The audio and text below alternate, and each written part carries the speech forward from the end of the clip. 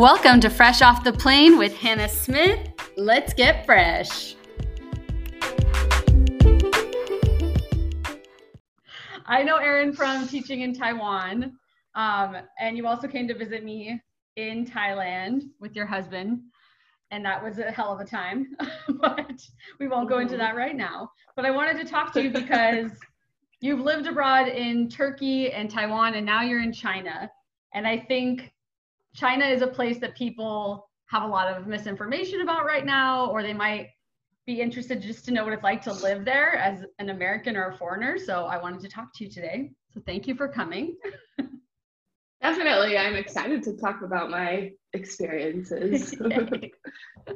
And I think just the first question was, what originally made you decide to live and teach abroad? Because when I met you, you'd already been doing that for a bit, but what was kind of the catalyst for you to decide to uproot your life?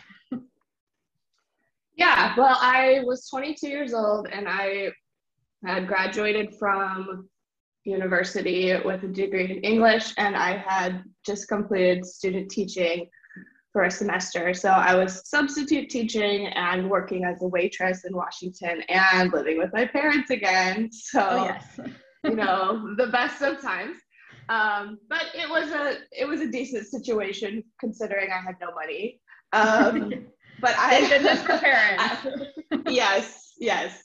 But I had always been interested in studying abroad, and some of my friends had done that in college, but it never seemed to really work out with the College of Education classes that I wanted to be taking at Washington State University. And a lot of them were in communications or business field, so they were able to take their classes more easily, like in a different country.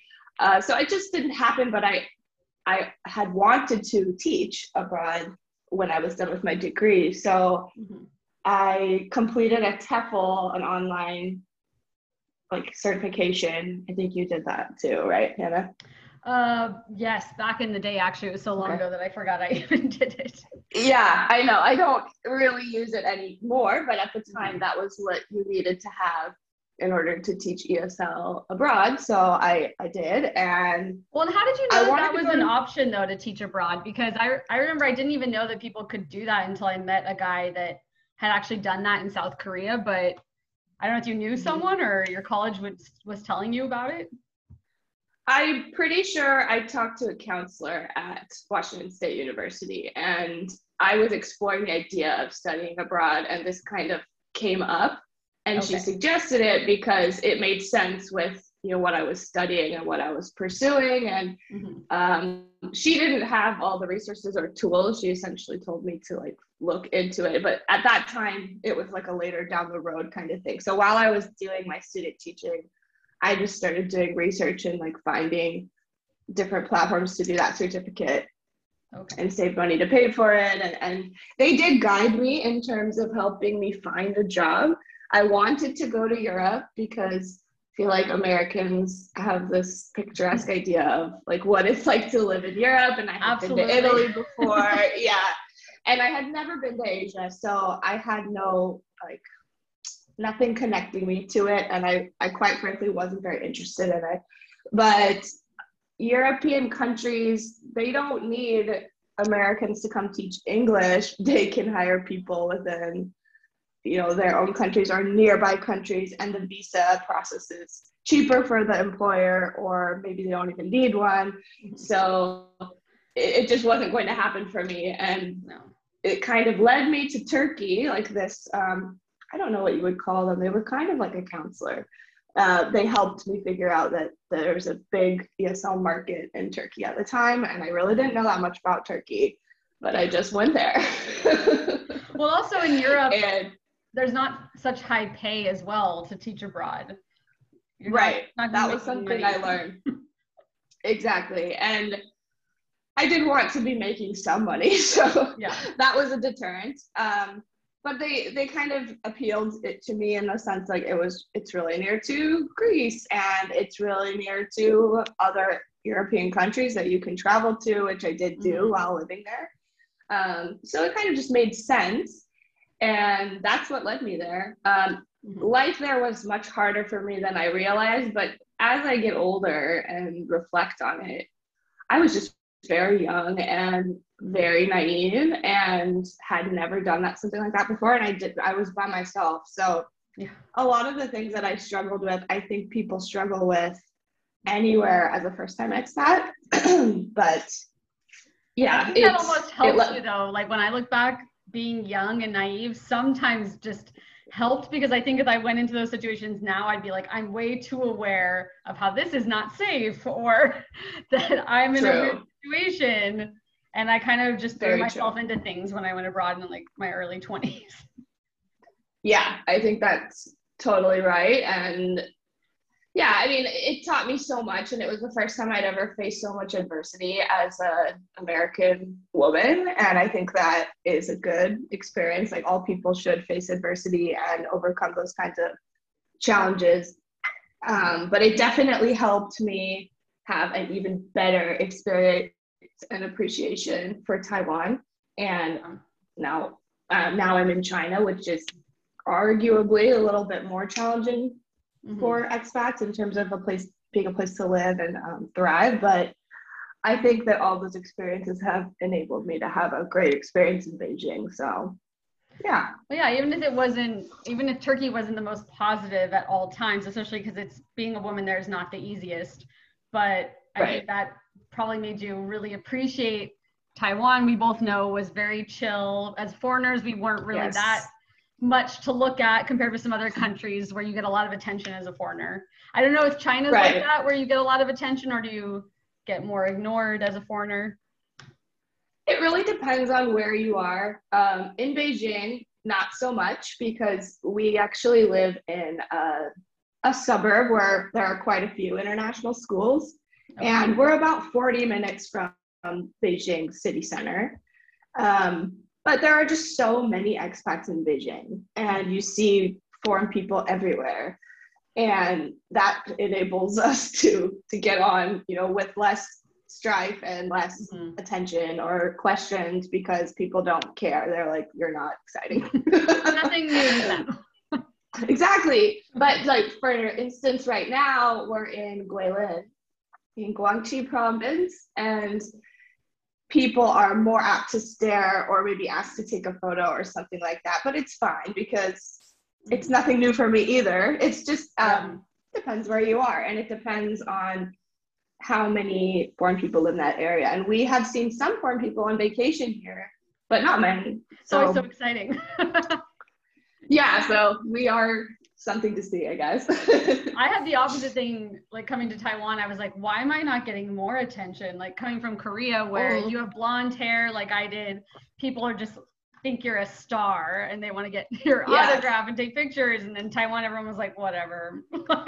And that just they're so chill.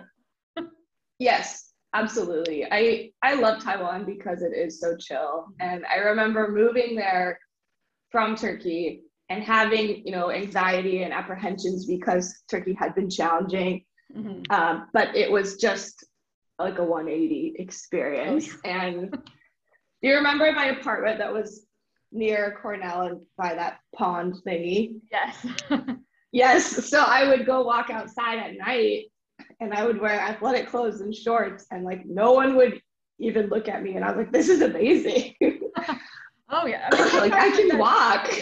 Is that more like as a woman you felt like you didn't get as much attention like in Turkey, or just as a foreigner, you think?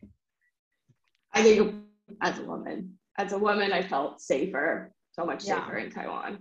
That could be a whole podcast, but definitely, for me in Taiwan, I never felt unsafe. Like I actually can't even, that sounds ridiculous, but in 2 years, I can't even really think of a time I didn't feel safe in Taiwan. But in other countries, and especially when I traveled to Turkey, I felt uncomfortable. So it's nice to be in a place where you don't feel like people are trying to take advantage of you or disrespecting you. But absolutely. I don't know much about, I've been to China, but I don't know much what it's like to live there. So I'm kind of wondering what you think the biggest misconceptions about China are that people have that maybe have never traveled there or lived there. Yeah, definitely. I think that's an important topic to talk about. I can't speak for everyone, because I really do think Americans have different perceptions of China based on their media sources and what they're reading and who they're listening to, essentially.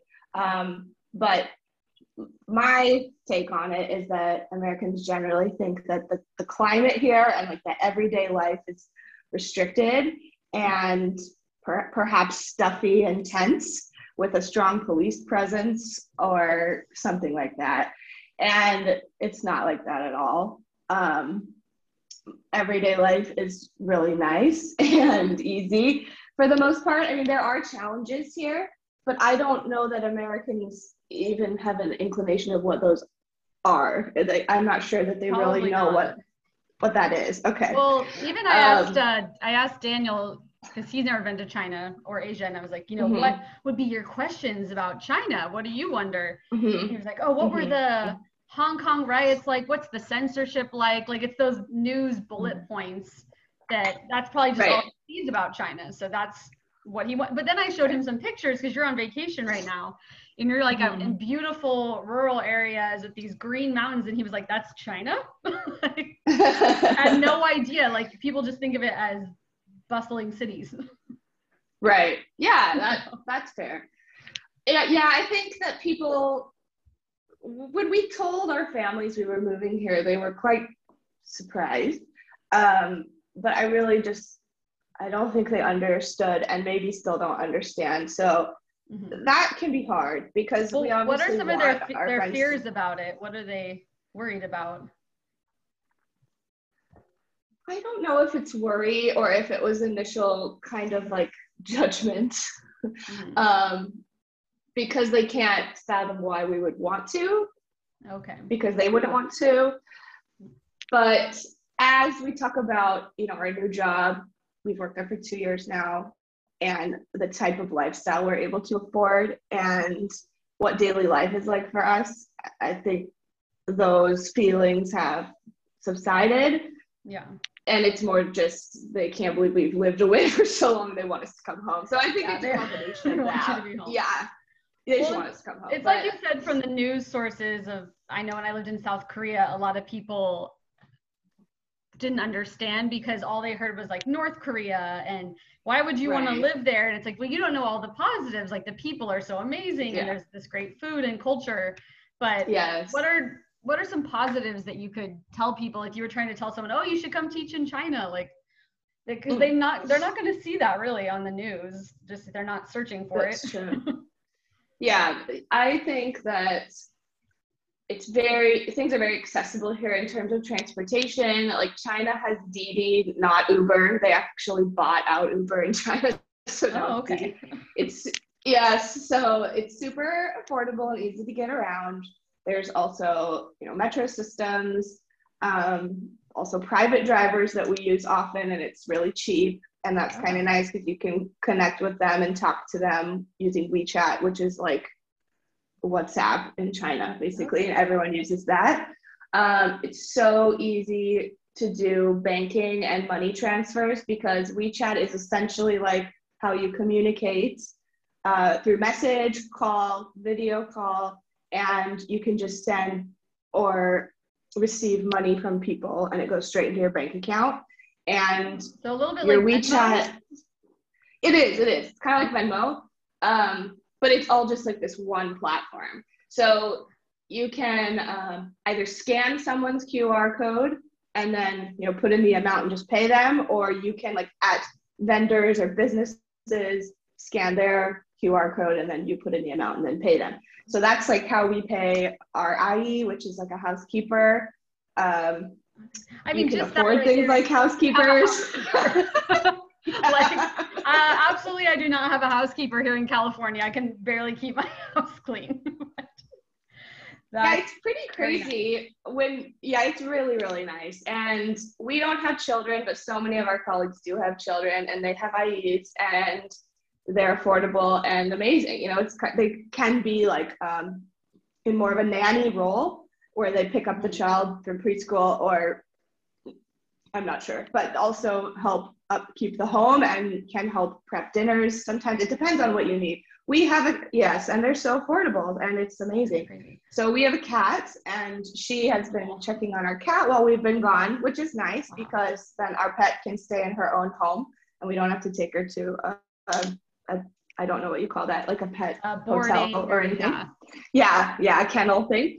So that's nicer for our cat and it's just easier for us. But she comes once a week and she just helps with basic cleaning and sometimes she'll help me with little tasks like picking up packages and stuff. But That's it's like so a life nice. I've never lived before. Yeah, and we can afford it.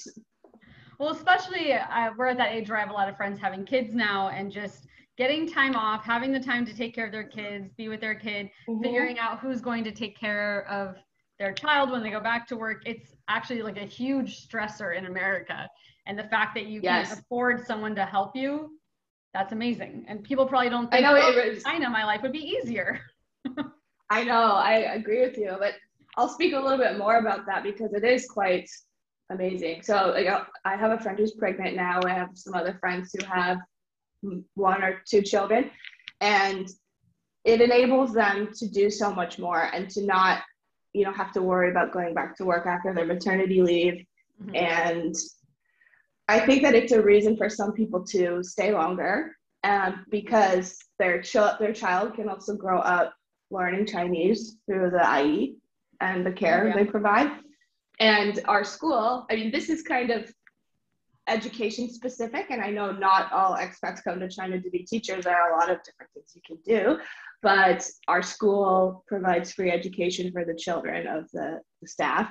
So the child can grow up having a free international education and be bilingual. So that's pretty cool. That's actually amazing. If you speak Chinese here, there's so many more job opportunities. And I know from teaching abroad, like the international schools, it's way above what we do in public schools, to be honest, because I've taught in them all. And that's a great education for those kids for free. Absolutely. So that's a reason why like our staff cohorts, I guess you'd say, like the return rate is not very high. People stay for years. Some of them have their kids, maybe come in middle school and then graduate from high school or something like that. Everyone has a different story and, they're different age children, but definitely an appeal for families. Well, and I wonder, because I know as a foreigner, you get a lot more freedoms than perhaps the locals. Do you have any colleagues that have talked about like censorship of China or feeling as though they might not have the freedom to listen to certain things, or you not hear about that at all? Because that's really what we're fed a lot here about China. We do have to go a bit above and beyond to have access to certain websites and sources, but it's not difficult. It's part of our everyday lives and it just fits right into your life. So we have to use VPNs and we have to pay for them by ourselves. And sometimes, depending on where you are, the internet isn't always amazing. And that's something that it's just how it is in China. In Beijing, it's good. When we were quarantining in random hotels, it was not always good. So that was hard. Yeah. So it can be interesting, but our school, they have like a VPN for the entire school building. So while we're there, we don't have to, it's awesome. So we don't have to worry about anything in terms of teaching materials, accessing YouTube videos, accessing, different news sources and media and whatever that can supplement our teaching. So that's a big draw for, working at an international school who can support you with that. And our school is a boarding school, so a lot of the staff live there and they get to enjoy that all the time. Nice. It is nice. We live right across the road and that grants some other freedoms. Like we don't have to do as many evening duty things. And we get to have a cat. So we had to live off. You can't have pets on campus. So that's something that it's an extra step, I guess, but you get used to it. Like you get used to anything when you live somewhere different from your home or where you've been previously. I only know a little bit about VPNs, but I'm wondering, I had to use it in Vietnam, I believe. But if you're someone that doesn't have a lot of money in China, are you able to use VPNs then? I don't know how. Is it something only if you're in higher education or if you have more money, or are they accessible to everyone? I don't know a lot about them. They are accessible to everyone. It's essentially like you can pay for a month subscription or a year-long subscription, and it's an app. And then you just have to pay again, like when it expires. But there are different ones, and some are better than others in different regions, or sometimes some update faster depending on, I don't know, the app developers, I guess. So it's kind of like something you talk to other people about and you stay current with it. And we just, it just kind of streamlines into our life though. It did take some getting used to, but now it doesn't really matter. So other people, though, I mean, even for Chinese people, a lot of them have it. And like a lot of our students do have one. So for instance, if I'm giving like a homework assignment and it included a YouTube video, some of the kids are like, oh, Mrs. McGuire, I can watch that at home, no problem. But like a lot of them are like, I can't, I don't have access to that. So we have to put our content on Microsoft Streams so that they can watch it. So it's like you just have to upload it to that platform for the students. But the kids are so smart. They have so many workarounds and websites they know they can find movies on. They're better than the teachers, honestly. Yeah. But I know people environment, especially, I'm sure they have to find ways to get into restricted stuff, and they figure it out. Yeah, they figure it out. Yeah, they're more savvy than the adults, that's for sure. But I know people who have any kind of international, you know, something in their jobs, with their jobs, or if they need to talk to family or friends outside of China, then they all are using that as well. Okay.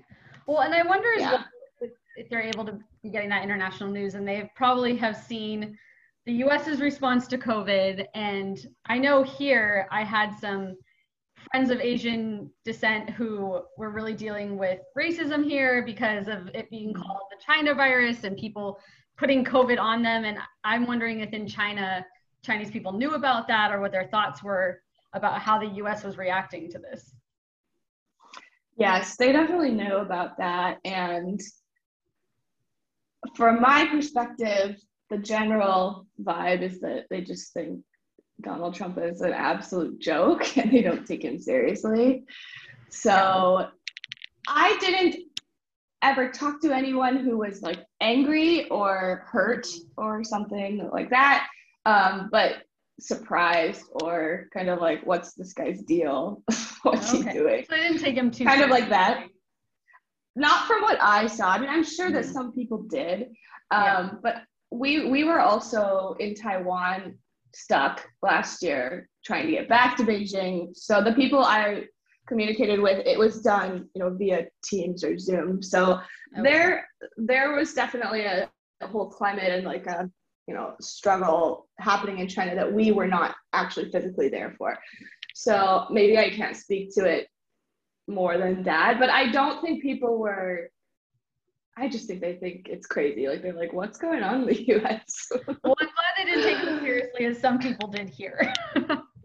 Yeah.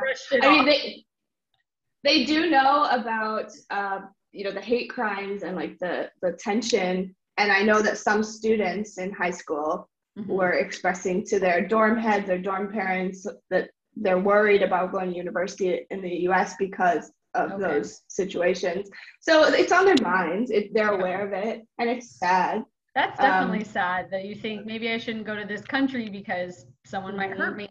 As I say, I'm from China. Right.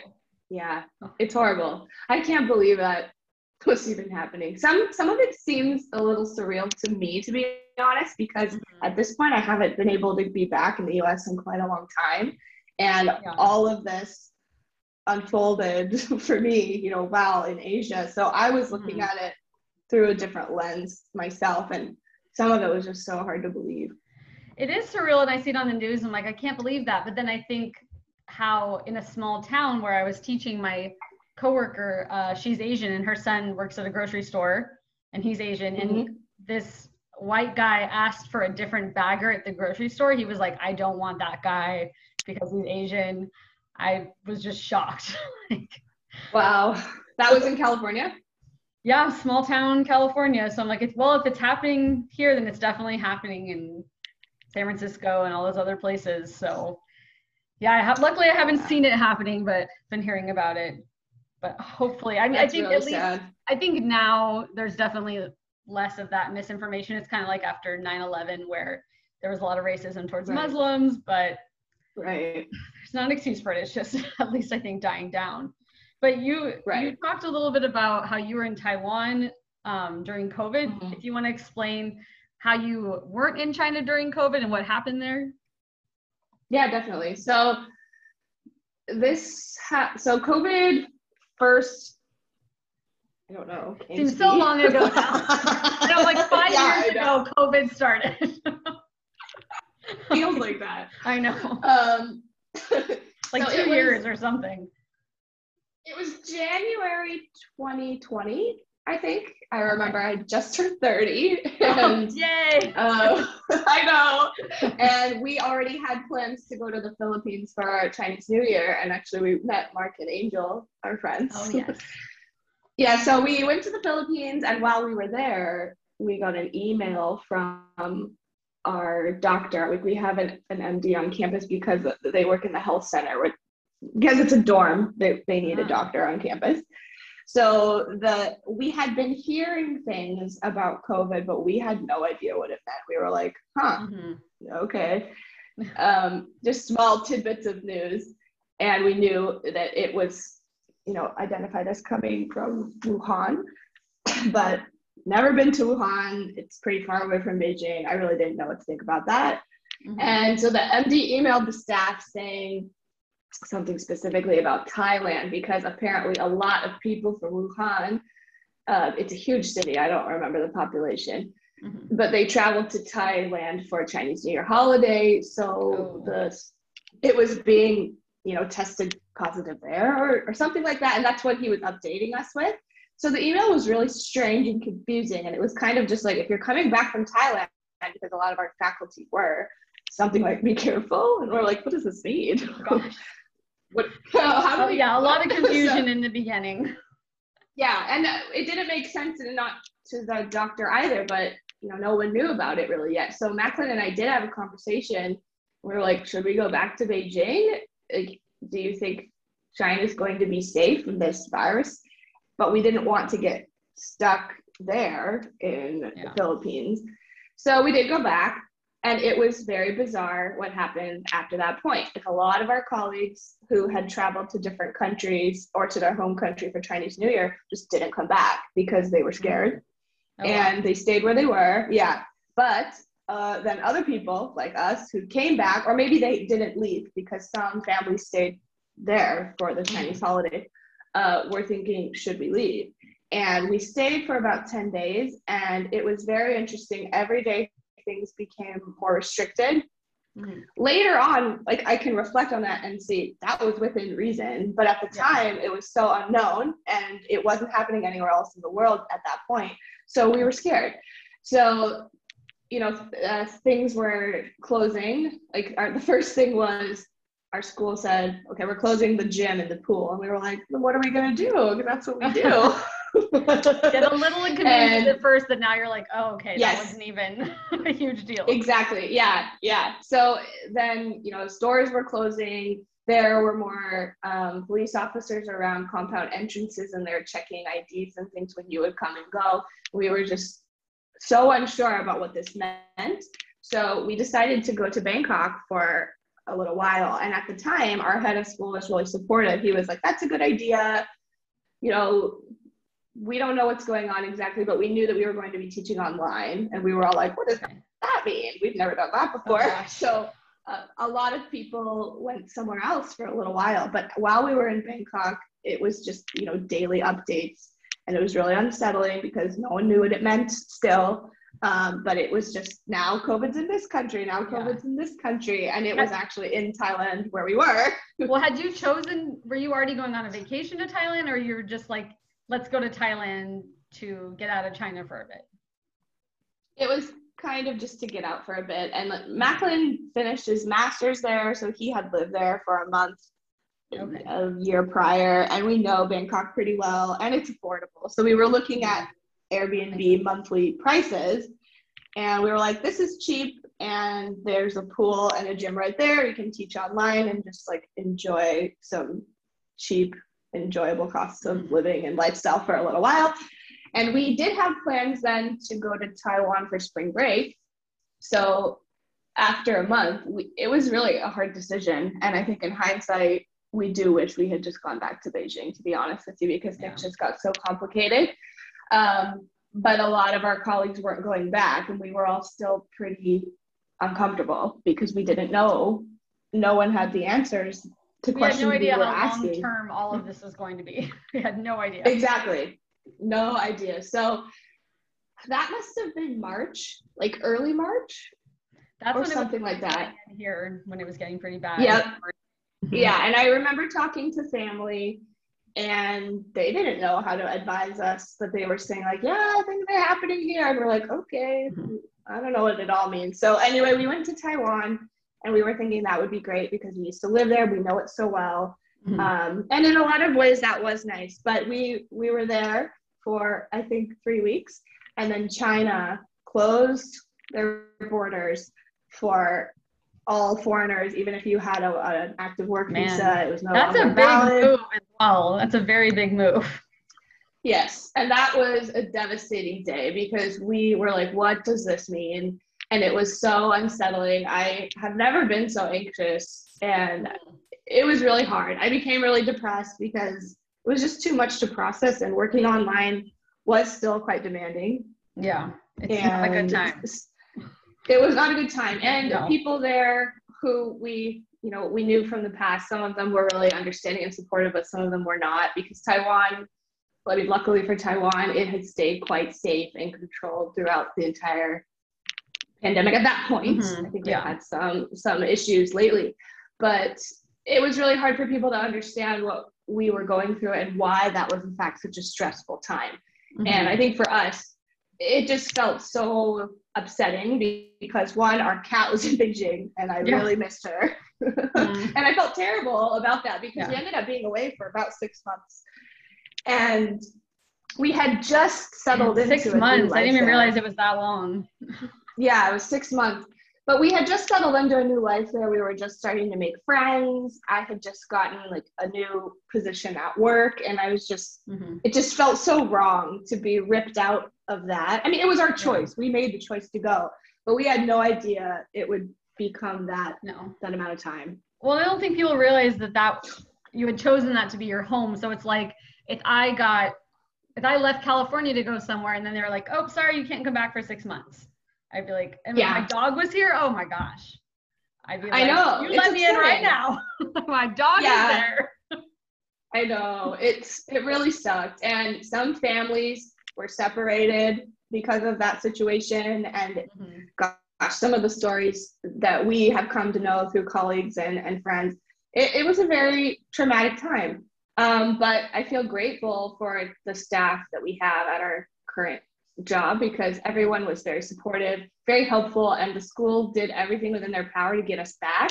And they helped financially, and they helped with telling us what to do and guiding us. And they hired a government relations person to help us with all of that. So yeah, they really went above and beyond to get us back. So I'm grateful for that. But what it took to get back was kind of crazy. There is not now I'm not going to remember what it's called. There's not a Chinese embassy in Taiwan. Okay. But it's complicated. Yeah, it's complicated. So there's not a Chinese embassy in Taiwan, but there is one in Hong Kong. And basically to get back, we had to be issued these special letters from the government inviting us back, saying like, we know you're employed, you can come back. But it took months. And we didn't all get them at once. It was drawn out across maybe 3 months. And there were like different, I don't remember what they were calling them, different cycles, different periods. And you would just wait and see if your name was on a list. Sometimes couples were split up on different lists. Sometimes families' dependents were not on the list. And it's like, what do you expect the kids to do? Come back 2 months later by themselves? Yeah, so that's interesting. Like the parents can come over, but the kids have to come later. Okay. It was very confusing, but when that happened, it essentially just prolonged the getting back process for those adults. They would just wait for their children. Anyway, we were given our letter fairly early in comparison to the other people, but we had to fly to Hong Kong, quarantine for 2 weeks in a tiny room together, teaching online. Yeah, so that was quarantining. Good test of the relationship. Absolutely. So then once the 2 weeks had passed and we did all the testing we needed to do, I think we had at that point done like 8 COVID tests. Then horrible. I know. Then we had to go to the Chinese embassy there and process our letter. And that took another 2 weeks. And then at that point, we were able to fly to Beijing and quarantine for 2 more weeks. I think all of this really shows, though, that how much you enjoy it working in China and how much you've enjoyed your experience there. Because honestly, if I didn't enjoy it, I would have given up way back after like a month. I'd be like, I'm going home. Did that cross your mind? Totally. Or was it kind of, we've committed to being in China, we don't want to go home at this time? Yeah, we didn't even talk about it. We just worked on getting there. Actually the majority of our colleagues and friends, like everyone did go back. There were a couple situations where it was just so beyond complicated for the family and their dependents to get back. And it was perhaps already the end of like a 2-year contract period for them. So they are not coming back for this next school year. They were basically online this entire year from some other place. So that was horrible for them. But mostly everyone came back. And that does say a lot about the job. I think it's a good place to be. Oh, yeah, because I feel like a lot of schools that I've worked at wouldn't have even tried that hard to get me back. They would have been like, well, that's how it is. Bye. We're going to hire a new teacher. Yeah, and that did happen a lot. And it actually did happen at other schools in China. So I really think it depends on your employer. But I know that there were sad stories. And even in other Asian countries where it's like, hey, if you can't get here, then you don't have a job anymore. Yeah. But in really a lot of the Asian countries, you have so many foreigners that are willing to come teach because of what a great lifestyle it gives you. So I can see why we'll get someone else that's over here. Totally. I think people did what they needed to do, and with the amount of money they could give to people to come back, because it was expensive. So that was basically the experience. It was crazy, but upon getting back, it was so nice to be with people who had also gone through that, and we all just supported. And yes, it's been an amazing support system, and I think that has made all the difference, honestly. And it must make you appreciate just your whole situation there and the people you work with, that you all had to work hard to be there. You want to be there. You're loving where you're working and living. Yeah. That's got to be so that's really positive. For sure. I think living abroad, everybody knows they have options to be elsewhere like at all times. It's like, oh, I could go here in Asia. I could go here. I could go to Europe. Yeah. Like if people are trying hard to be somewhere, that's a big deal. Yeah, I agree. Yeah. And I know I've asked you a bit about this in the past, but do you have plans at some point to come back to the US, or are you thinking you want to be in Asia a bit longer? And when you do come back to the US, is it something you're excited about, or you're a little more nervous about it? Yeah, we entertain the idea of, saving enough money while working here to buy a house or an apartment in the US. But we don't know where, because I'm from Washington and Mathis from Illinois. So it's something that to us is in the distant future, but it's on our radar, I guess you could say. But to be honest, I have a lot of apprehension about coming back, because I'm not interested in working in the public education system in the US. It's nothing like what I've been doing now for essentially my entire adult life. And I really don't think I would enjoy it. I think I would struggle with that change. And I know we're currently working at an IB school and getting to know that framework and that type of teaching, and I quite enjoy it. So I know that there are IB schools in the US, and there are private schools, and there are boarding schools, so that could be an option. Yeah. But that's essentially as far as we've thought and discussed. We don't really have a timeline or an answer, although our parents would really like us to. Yes. Like anytime. But that's kind of where we're at with that. Oh yeah, I know I'm still getting used to teaching in the US. And after this year of teaching online, and a lot of people in public schools, their unions just not doing it for them, and we're having a teacher shortage now because a lot of people wanted to leave, and I was very close to leaving, as you know. So right. It's a tough gig here, and it is hard when you're used to the good life, because teaching abroad really is, you have your struggles and your stress, which we did teaching in Taiwan, but it was the good life compared to here. Yes. So. Definitely. So I'm not sure, and it's interesting because this is something that comes up among other expat friends all the time and colleagues, and a lot of people say that they will do a totally different job when they go back to the US because they don't want to work in the public education system. And one of my close friends here, she's doing a master's now in a different subject so that she can do more like a community planning and social work type of work in the US, because she knows, okay, I want to go back there at one point to, live near my mom who's getting older. So I don't know, these things come up all the time. And I, of course, do want to see my family more often, especially after this. We haven't been home in so long, but I'm really not ready to part with this life. It's so enjoyable.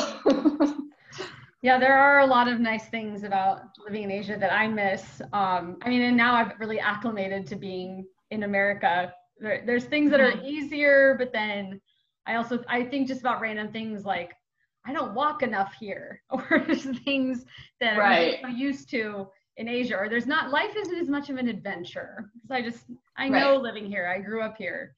So we actually do want to go to next summer because I miss it so much.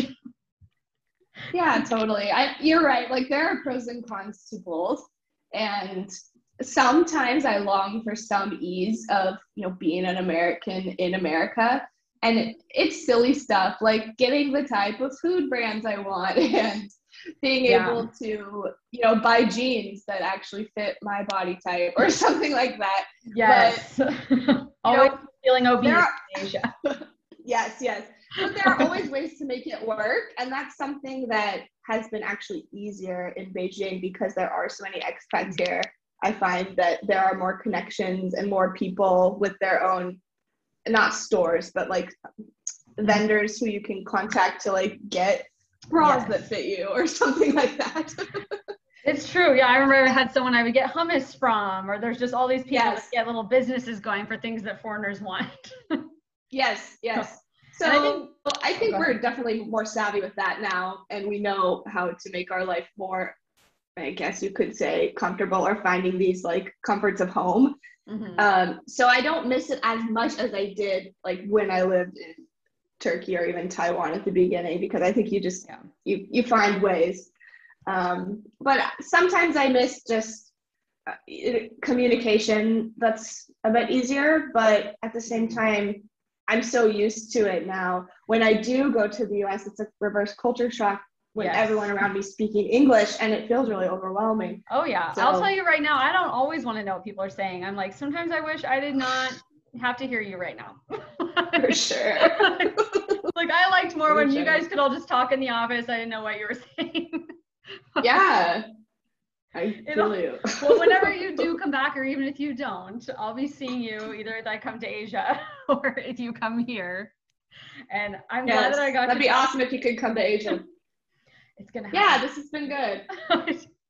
Thank you for talking to me in your bathroom while your husband Macklin. No problem. What is going on? Well, thank you very much, Erin. Yes, of course. This was great.